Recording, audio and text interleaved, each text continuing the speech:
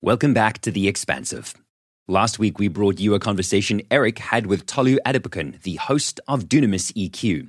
Both Eric Kruger and John Sanei have been guests on a variety of other podcasts recently, and we wanted to bring those conversations to you too. This week, Tolu speaks to John Sanei.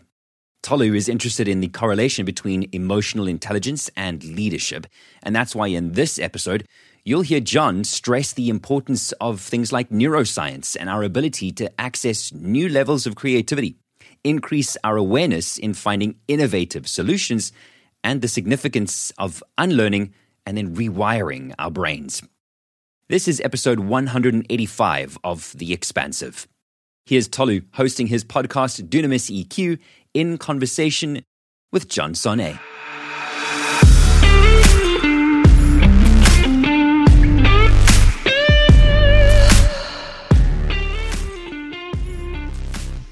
John, welcome to the show. Thanks so much for joining. It's great to have you on today. My absolute pleasure. Great to be here with you.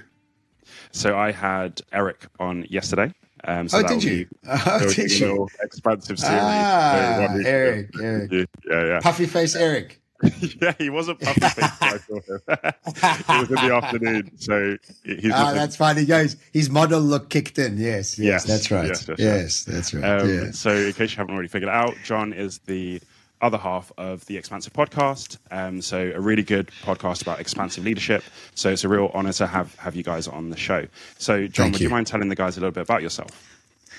Yeah, sure. I am a speaker, strategist, author, lecturer, also entrepreneur. I've got a business or two here and there at all times. I'm always like trying something or doing something. But my fascination has always been future focused. Yeah. And from about 15 years ago, it started becoming more and more of my life. And in my 20s, I had restaurants and retail stores. I went bankrupt. So for the first 5 years of my 30s, I was in a bit of a depression. I don't know if I was coming or going. I'd lost my sort of purpose. You said you were 34 and yes. You're also now beginning a new journey. It's kind of like me. I was also like trying to figure it out, except I was bankrupt. So I had a bit of a depression happening because I'd lost everything. So I went on this personal development quest and really dug deep into my psyche and was always fascinated with the future and started like an innovation agency. And that innovation agency morphed and I developed certain sort of like principles and theories. And I started explaining these to clients. And eventually those just became talks. And I started giving them as talks and those talks became books and the books became bestsellers. And I became faculty at Singularity at Duke. And then I became an associate partner of Copenhagen Institute of Future Studies. I've authored and co-authored 9 books. I'm on my 10th one right now. Wow. And, I failed school. I was useless at school. Really? Useless. Oh my God. Pathetic. I would do everything not to be at school. I failed everything. I looked for any reason not to go. I was just pathetic. But I also realized, the schooling system's built for 25% of the human population. The other 75 squeeze themselves into these logical, analytical ways of thinking. And my brain doesn't work like that, right? So, what is very fascinating to me is I'm an academic in some ways and I never studied. I've never been to university. I hardly passed high school and it's just, self-taught. Yeah. Because I love the subject. Yeah, exactly. So what's that's it. That's what I do. About? Sorry? What's book number 10 about? I was going to finish another part of the previous question and it will lead into this I initially started talking about the future, very excited about curating drones and, blockchain, all these things. And 10 years ago, this was very exciting for people. But I also slowly but surely realized that nobody was changing their behavior, even though they were very engaged in the talk. My talks were doing well, but hardly anybody was changing behavior. So I really started to combine my self-development process that I went through when I went bankrupt. I combined self-development and psychology into trying to overcome your own victim thinking, legacy thinking, drama triangles, that sort of thing, to try and get excited about the future and engage with it more curiously. But, even after doing that, I just realized that wasn't working because with neuroscience, which is now the thing that we have to be doing, which neuroscience rewires your brain, where psychology updates the software. It's a very different process. And where we are in the world today, we can't rely on psychology and software anymore because it's not good enough, actually, with the amount of change that's happening. And the analogy I always use is imagine trying to put iOS 16 into an iPhone 1. it wouldn't have the capacity to hold this much disruption, this much change, this much need for adaptability. So what we have to do now, and what I do now, is I speak about futures, I speak about AI, but then I talk about it in neuroscience terms of how we need to actually evolve our neuroscience to access new types of creativity, to become new versions of ourselves, to increase our awareness, so we start to see new solutions in new ways that we otherwise could not have done. But without that neuroscience angle, doesn't matter what you do, you can't break out of the cycle. It's just too strong.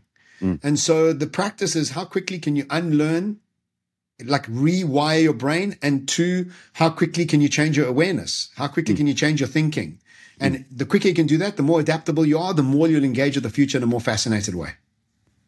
That's so interesting, the concept of rewiring versus kind of updating. So what are some of the things that you talk about at a really high level in terms of how people can engage with rewiring the brain as opposed to updating it?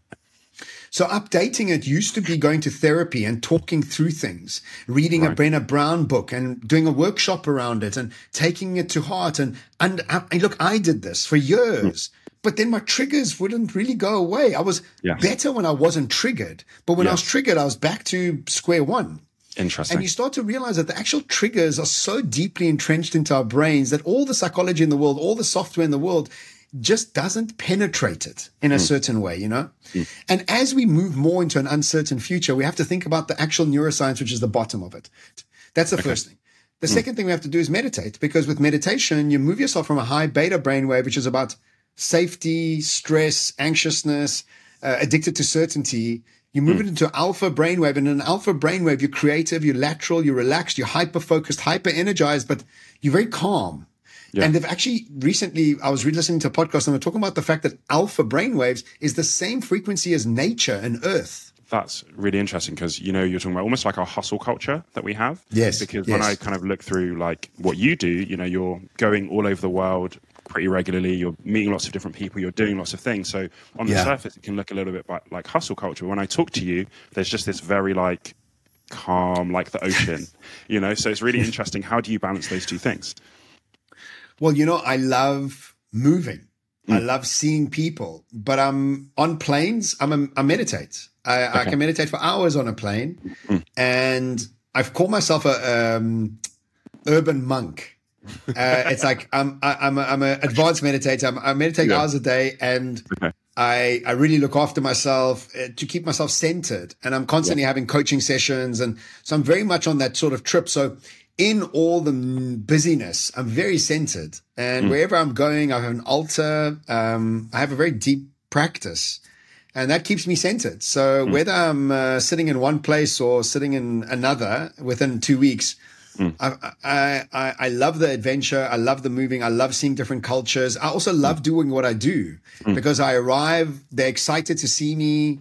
I finish my talk. They're excited that I was there. I've got new friends now in Jordan and in Qatar and in Saudi and in, you know, just name it. So I've got all these people I'm friends with on Instagram. Next time I go, it's like, hey, it's just a beautiful global community of people that are just wanting to improve. And I think I bring some sort of simplicity to something quite complex around just evolving ourselves for the future. There's definitely something so true about that, because when I listened to a couple of your episodes, there was a process that you talked about with triggers and emotional intelligence, and it was just such like a clear way to explain it. So I'd love for you to talk a little bit more about that as well, that you kind of went through. Sure. So emotional intelligence is such a big subject, and really only started becoming famous in the early 2000s. I mean, before that, nobody about emotional intelligence. It's like, do your work, shut up. You know, kids don't be heard, keep in the corner. You know, it's only like post 2000, we're like, hang on a second, can we just be kind and like, you know, try something new? And so there's so many different descriptions about it, but I think the most concise description I've ever seen is your emotional intelligence is determined exactly by how long it takes you to get over a trigger. Yes. And that's that's one measurement. Another measurement is if you think about somebody and you still don't like them after years of not liking them, it means that you haven't evolved.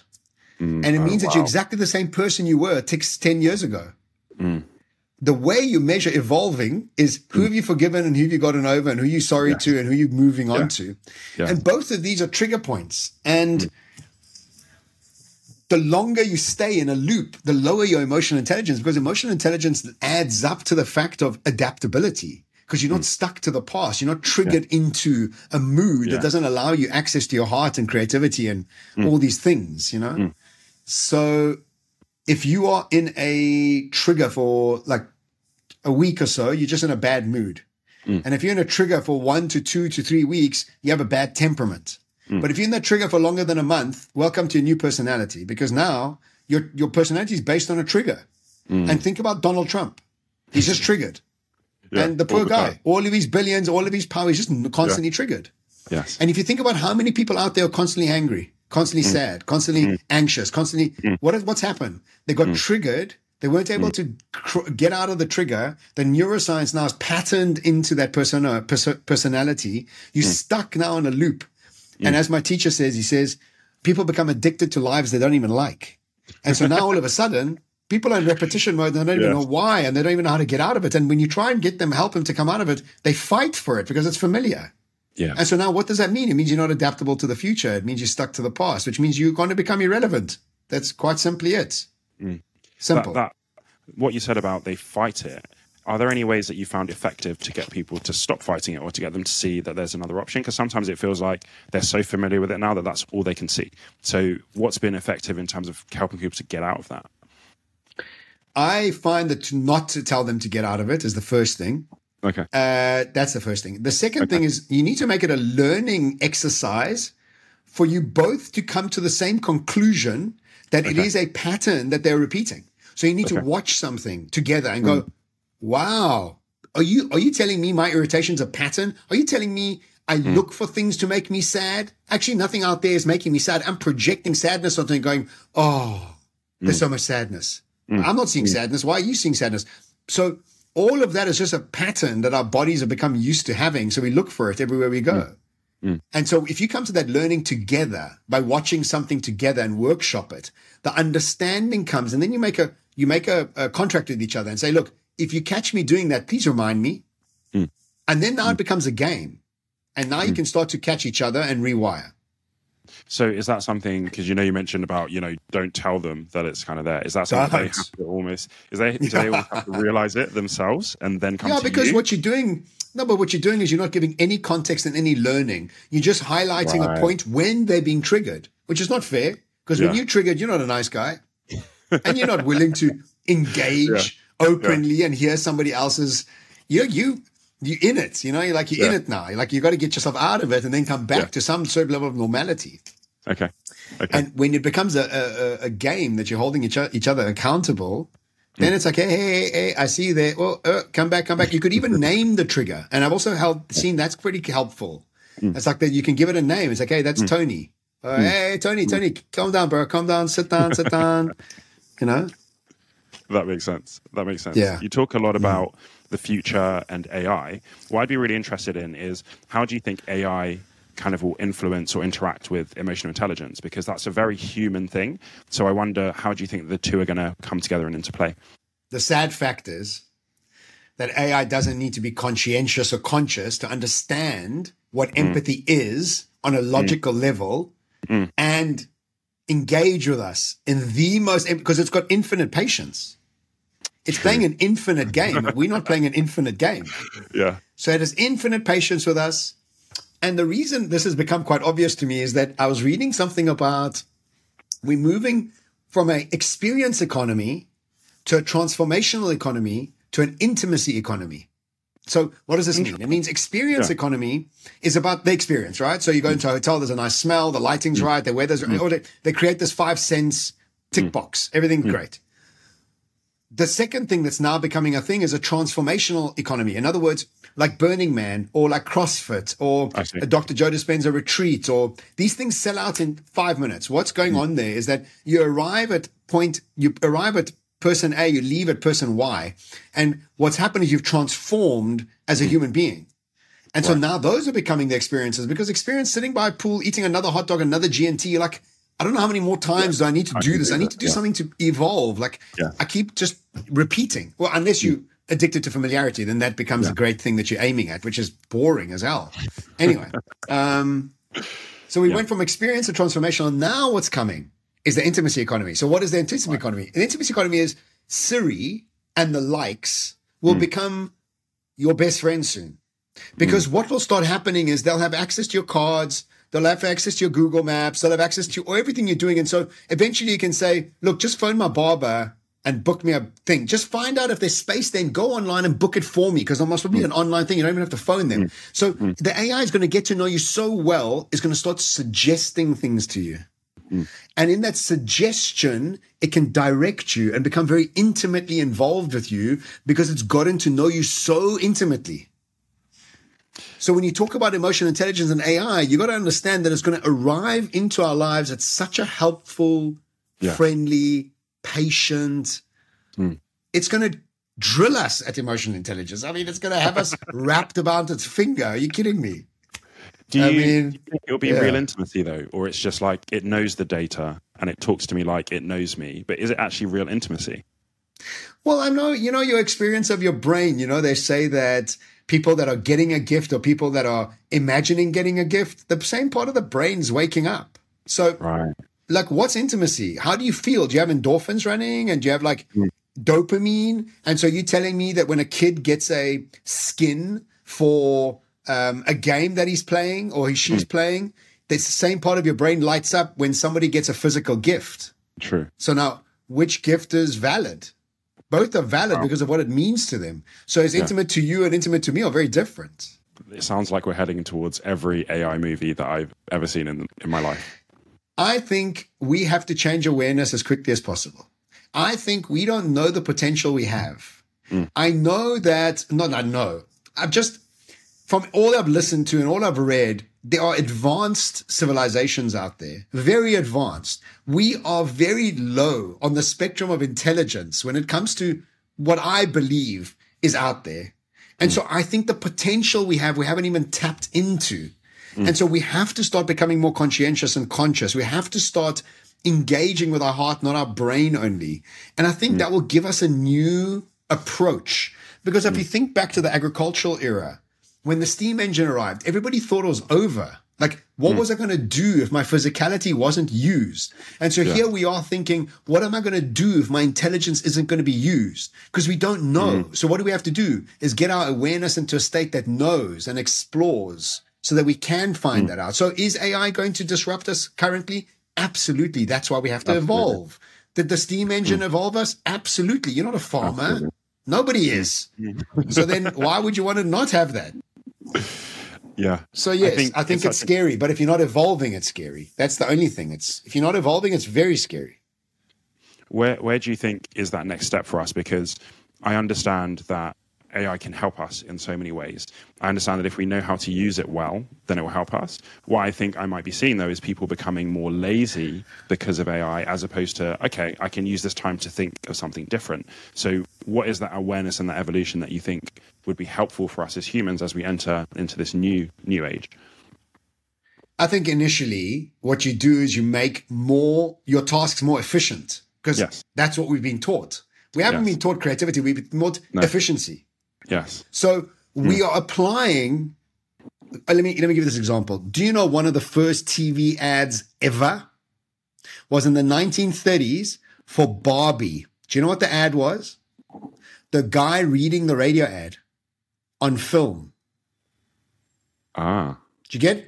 Yeah. Do you understand the media being used in a infant? Like, you didn't understand the potential of the media.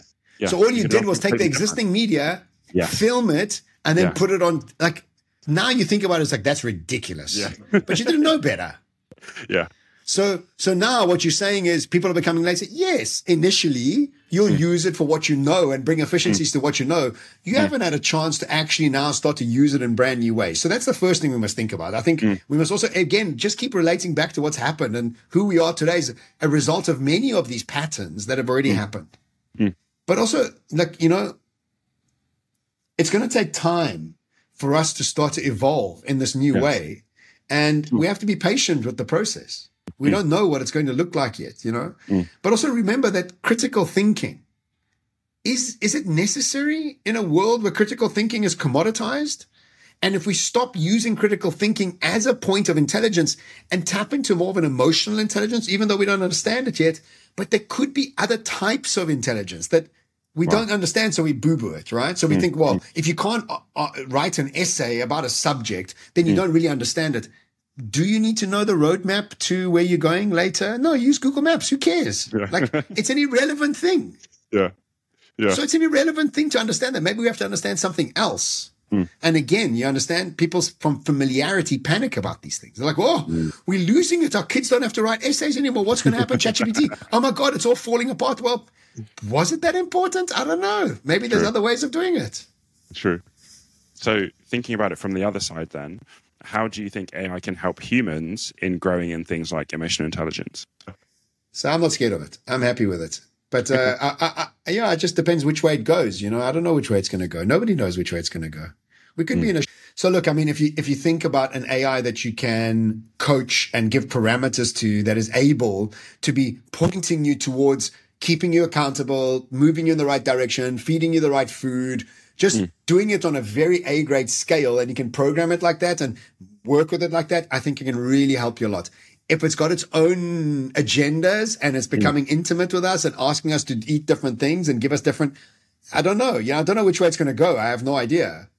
I would love to have that assistant that I am intimate with, that understands me really well. Because imagine, John, I know you watched the Otto, A Man Called Otto. I don't know if you've seen that movie, but it's a fantastically brilliant movie with Tom Hanks. I highly recommend it. But imagine you could say, look, there's another movie that's just like that. I know you cried. I saw you there. I would love that. Why wouldn't I like that? It just makes me better. Yeah. So I'm not scared of it. I'm happy with it. But it just depends which way it goes. I don't know which way it's going to go. Nobody knows which way it's going to go. We could be in a show soon. I don't know. Like what? And then just have as much fun as you can, dude. You never know, That's it.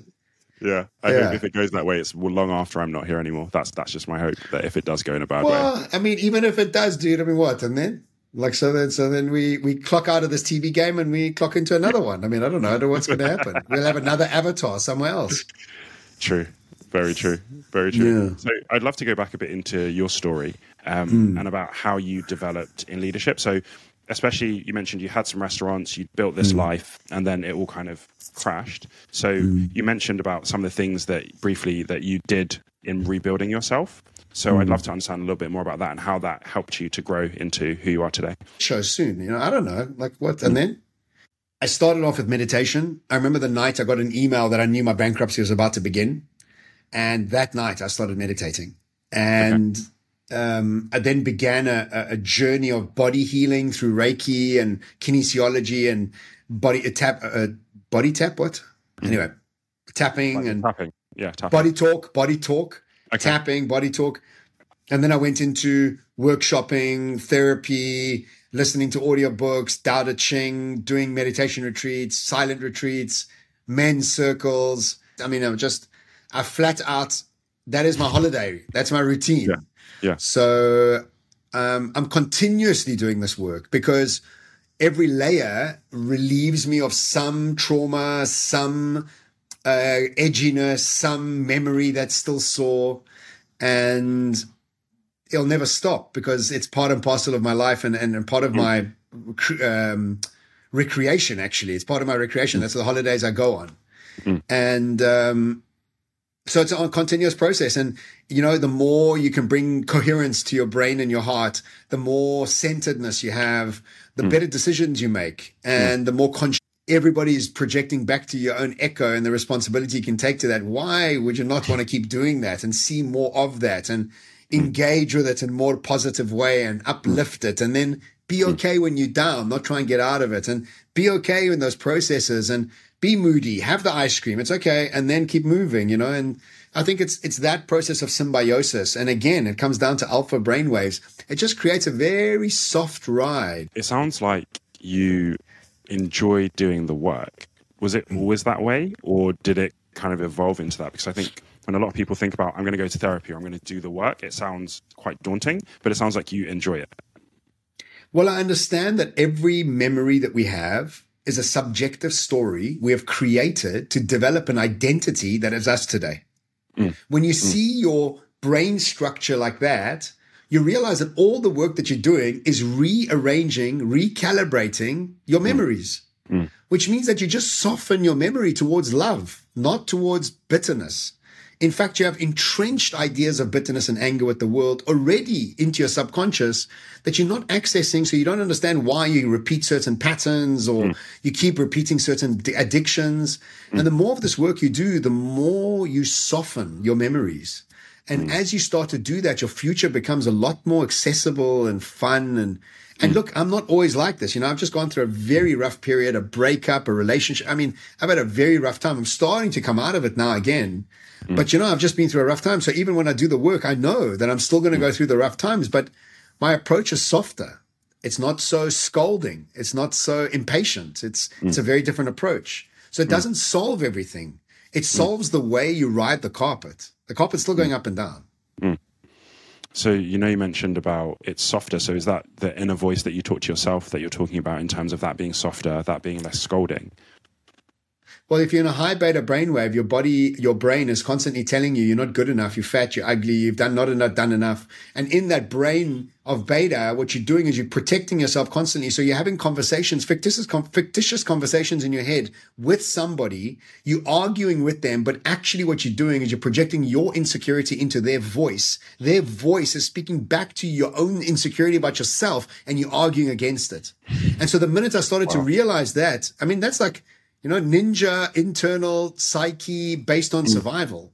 But the minute you move into alpha brainwave, that voice goes away. And in fact, the voice becomes one of very I love you, I respect you. I love you. I trust you. I am who I am. That's more than enough. These are the obvious internal dialogues that I'm having. If I'm not sleeping or if something's going on, those become my internal mantras, and that softens you. It calms your heart and clears your mind. And yeah, these things are changing as you soften yourself. You soften in every aspect. Your internal dialogue, your external dialogue, just jaggedness goes away. Why? Because your impatience has gone away. Why? Because you're not on a high beta brainwave. It's as simple as that.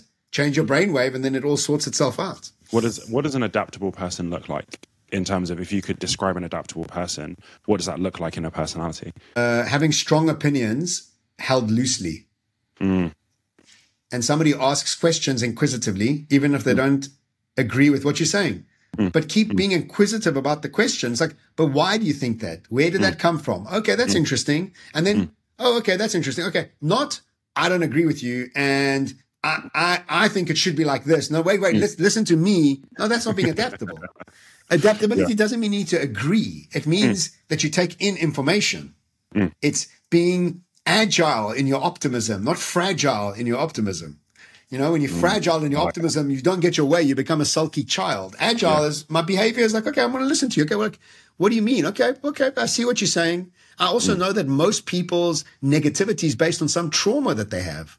So when I see that and you understand that all of us carry trauma, then there would never be a prison system. There'd be a healing system, because anybody who's causing any stuff, they're just traumatized. They don't want to be causing. It's been terrorized and frustrated generation after generation, and they're carrying all these flippant energetic streams. And so we've just got to be in that sort of state of being empathetic. And when you are like that, you're adaptable, because that's what adaptability means.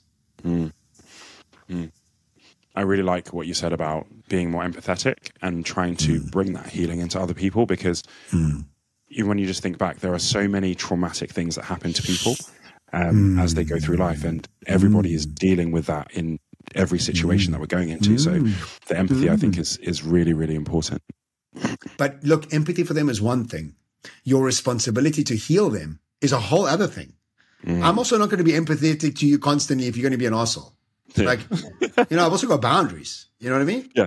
It's like, okay, so what are you doing to sort it out? Oh, you're doing that. Okay, that's good. Great. Go for it. Let me know how it goes. Oh, you're not doing anything. You think there's nothing wrong with you? Okay, well, then I'm going to have to stop engaging with you, because I'm not going to be able to sit here constantly dealing with your trigger. It's also not my job. how do you balance that in like a family dynamic, for example? So there might be some people where, you know, their parents have had trauma backgrounds and that's expressing itself, but they're not necessarily doing the work. How do you do something like the boundaries that you're talking about with your parents, where it's like, that's my parents, you know, I love my parents, I want to be around, they're there forever. So how does that, well, not forever, but you get what I mean? How does that express? I think it's a learning exercise again with you and your family. You've got to get all of your family together to listen to a pod or share it on the family group and keep sending it and keep sharing it and keep sharing it. And so the language starts becoming a shared language. And if you've got a shared language, you can start to hold each other accountable in soft ways. My mom and I are very good like that. You know, we understand the trigger, it's coming. There's a new way to argue, which is, I see your trigger, not that. But if you can't combine language, it's a very, very difficult thing to do, because if your parents are going left field and you're going right field and they're not adaptable and they're not willing to have some level of adaptability towards you learning together, I think it's a very hard thing, you know, and you don't always have to be friends with your family. Remember, they're family. They're not friends. You can love them, but not like them. And that's okay. Okay. That's okay. Of course, it's okay. I'm not super close with my dad, but we're good. Hi, what's happening? How are you doing? How's your health? Do you need anything? Okay, great. So every 3 months. I mean, I didn't grow up with him, so what must I do? I mean, I'm cordial and we're warm. I love him, but I don't know him. Yeah. It's such a tough balance, though. That's a really tough balance, I think. I think as you get older, it'll be easier, bro. You know, I'm 48. I almost moved into an alpha of my family now because I'm helping my parents and I'm helping them make decisions. So I'm in a different state to you. I imagine at your state, your parents still saw you as a young man. You know what I mean? You're a young man, so they kind of know better. Now that I'm 50, I'm nearly 50. I'm a man now. So I can make decisions. I've been successful. People trust me. I'm the oldest son. So I think maybe we're coming at it from different angles and different ages. For me personally, my parents, so I have 3 sisters. So ever since we were like 16, 17, 18, they've treated us like, if I ask them a question, it's like, well, what do you think you should do? What is going on the inside? Yeah. So I've had that kind of independence since I was 18. Yeah. So I'm quite comfortable in terms of with my family, like we're pretty good, you know, but I do have a few friends and things like that who that dynamic with their parents is a really tough one. And so that's where I'm asking you about it, because I've seen some of those behaviors that you're talking about where for me, they're quite foreign, if that makes sense, because I don't really get triggered by my parents. I would live with my parents. If I wasn't married, I'd live with my parents. Yeah. I love my parents. So you're still living at home, bro? No. So I'm married now. So thank God. Yes, you said so. I was going to tease you. I was setting you up to tease you bigly, but I'm glad you said that. Good. Okay, good. 34 staying at home. I was like, come on, man. Come on. Well, that's not good. Parents. That's not good. Happily stay at home. No, don't say that. You got to, Anyway, I get it. But I get it. I get it. Yeah, okay. So it's really asking for, because there are a lot of people that are struggling in that dynamic. So because it's easy for me to say from a position where it's a secure place. It's not a triggering space for me. But as someone who, it sounds like you've gone through some of those things, I'd love to hear from your perspective. Like, how did you get to that place, even with your mum, where you mentioned, you know, now we have that shared language? Was that always there? Was that a new thing, or how did that come about? You know, there's a great line that says, your actions are so loud, I can't hear a word you're saying. And as I was evolving in my journey, my mom started seeing changes in me, I guess. And she started becoming curious about what I was doing, because I wasn't reacting and triggering in old ways. Yes. And so and then YouTube obviously became a thing, and I started sharing her with some of the stuff I was listening to. She didn't like everything I shared with her, but she slowly started getting into the stuff I started getting into. And I remember her coming to my first book launch, and she was in the audience, and I remember her looking at me in a very different way. Wow. I think she had realized that I'd stepped into my manhood, right? And it was a very big success, and there was hundreds of people there, and I remember my mom it shifted for her. Yes. But with my dad, it's very interesting. You know, I got a stepdad that I love immensely, and obviously, and like immensely, and he lives with my mom. But I have a real dad who lives in Iran. He's on his 4th marriage. Great guy. I just never grew up with him. It wasn't great when we were together, but I didn't speak to him for 20 years. You know, I was just adamant in not having a relationship with him. I didn't need one, because I wasn't happy in the relationship. He wasn't happy with me. I wasn't happy with him. I was like, was not worthwhile going there. But, I started meditating quite heavily 2 years ago. And what started to happen, and this is an Einstein quote, and this really describes it perfectly. He said, the medicine of the future is the medicine of frequency. And what he meant by this is that we are all pockets of energy and information. This information is created by our thoughts, actions, and feelings. And so what has happened is that when you're repeating your life based on triggers, you're not changing your frequency. But when you start to change your frequency, because you've changed the way you think, act, and feel, the diseases you had based on that frequency fall off you because they're not relevant in the new frequency. And as you start to do this, your relationships start to heal without you trying to fix the relationship, but just by changing your frequency. So things sort themselves out by you changing your frequency without you actually having to sort them out specifically. So last year, July, my dad and I became friends by a sequence of unexpected things that happened. I had a week holiday with him in Turkey. First time I seen him in 20 years. Loved him, massaged him. Awesome to see him. I just loved him. And you know what? He hasn't changed a bit. But that wasn't the point. Would you mind sharing the point was, series I see of him. events? Would you mind sharing the series of events? You don't have to. So for the very first time, I decided to wish him happy birthday. I'd never done that. And every year he would send me a happy birthday, I'd ignore it. Wow. So I decided, you know what? Stop being an arsehole, send him a birthday message. So I sent him a birthday message and he responds immediately. He says, I'm so happy to receive this. I just want to let you know, I think it's a bit of a far shot, but the family from Iran are all going to Turkey for a week holiday in 4 weeks' time, and we'd love for you to be there.